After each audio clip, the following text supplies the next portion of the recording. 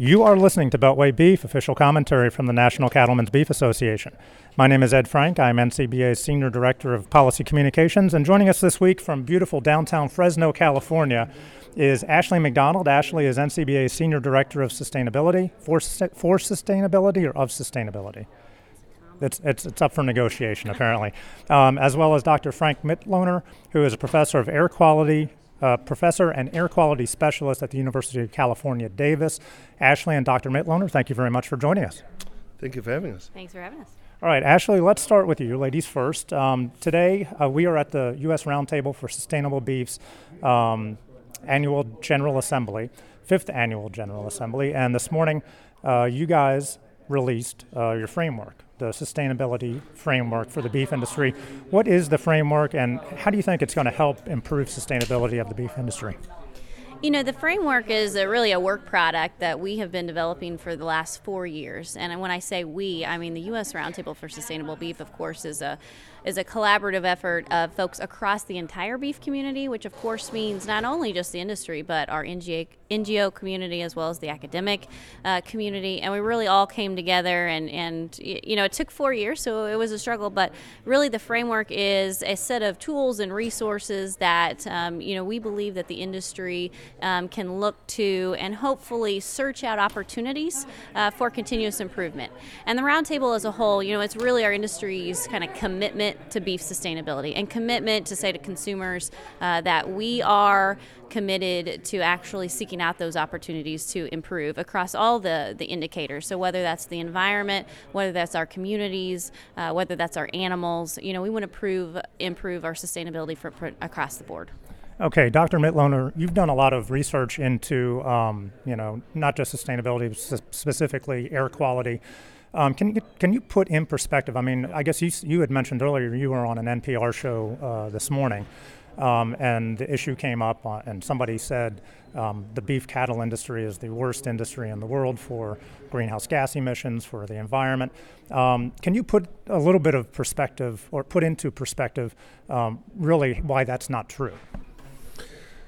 Yeah, so first of all, the people who say these things are those that are in direct competition with beef. So the person I was on NPR 1A, that's the name of the show with, his name is Patrick Brown, is the founder and CEO of Impossible Burger.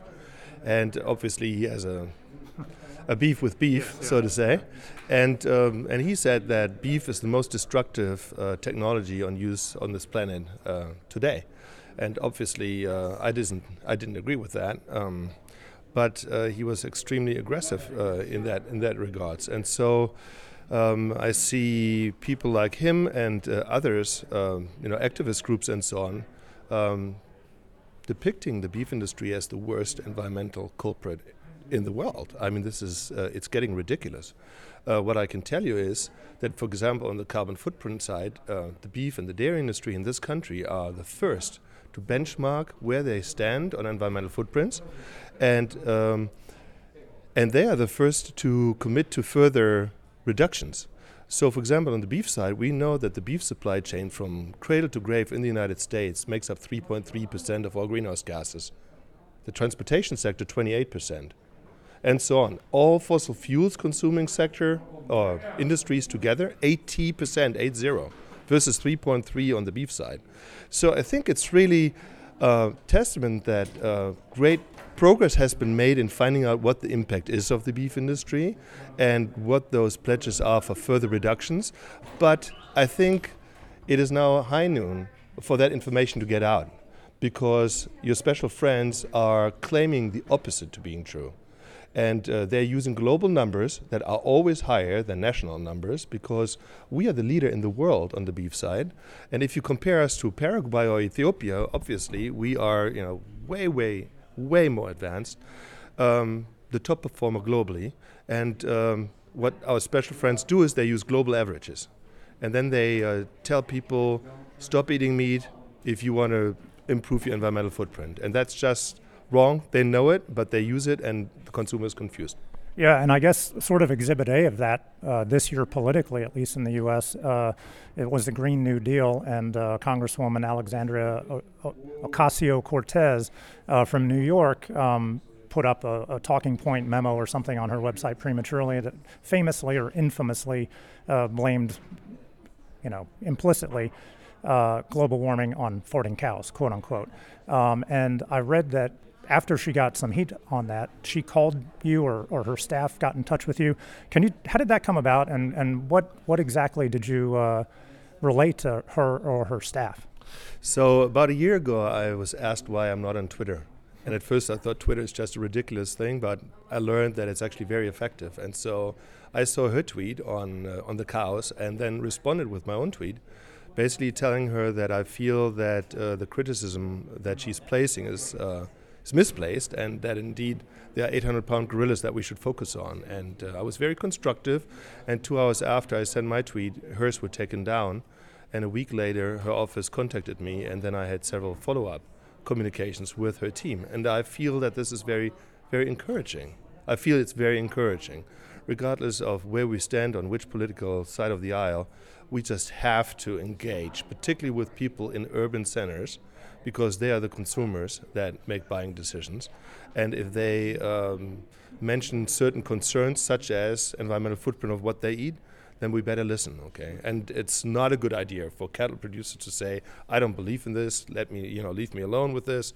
I think they need to highlight what we know their impacts are, what their commitments and pledges are for the future, and then they need to get credit for it.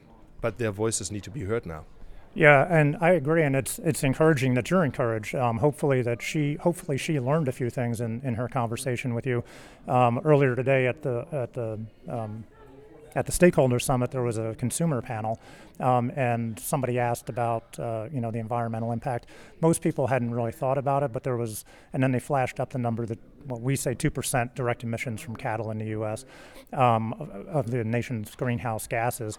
And there was a lady at the end of the panel, and she said, "I've never heard that stat before." She said, "All I hear about the beef industry and cattle industry is that it's bad for the environment, and I've never seen that number put out there." So you're right, we definitely have to do a better job of getting that information out. So the 2%, there's a discrepancy between the 2% number and the 3.3 I just cited, and I just want to explain that real quickly. Sure.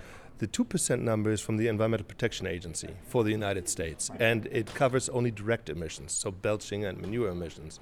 3.3% is all beef-related emissions, from soils to crops to animals, both belching and manure, but then also transportation of goods to a distribution center and a processor and anything all the way up to the point that it enters our mouth, okay?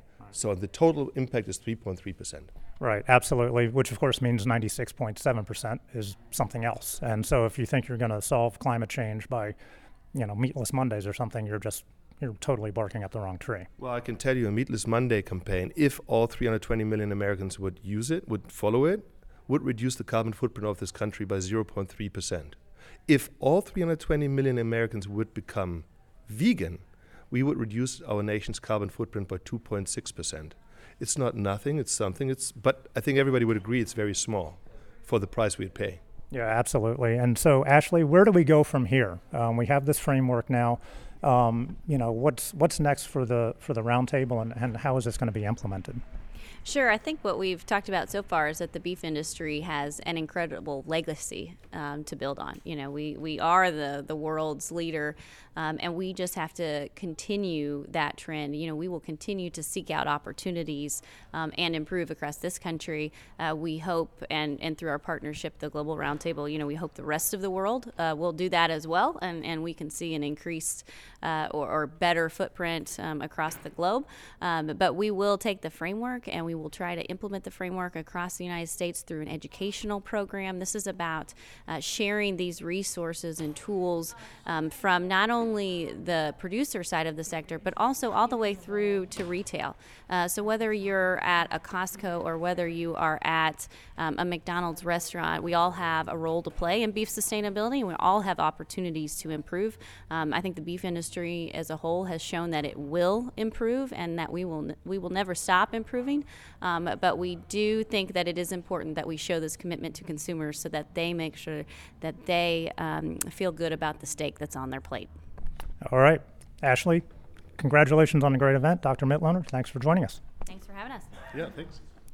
You've been listening to Beltway Beef. Until next week, eat beef. Check us out online at policy.ncba.org and follow us on Twitter at @BeltwayBeef.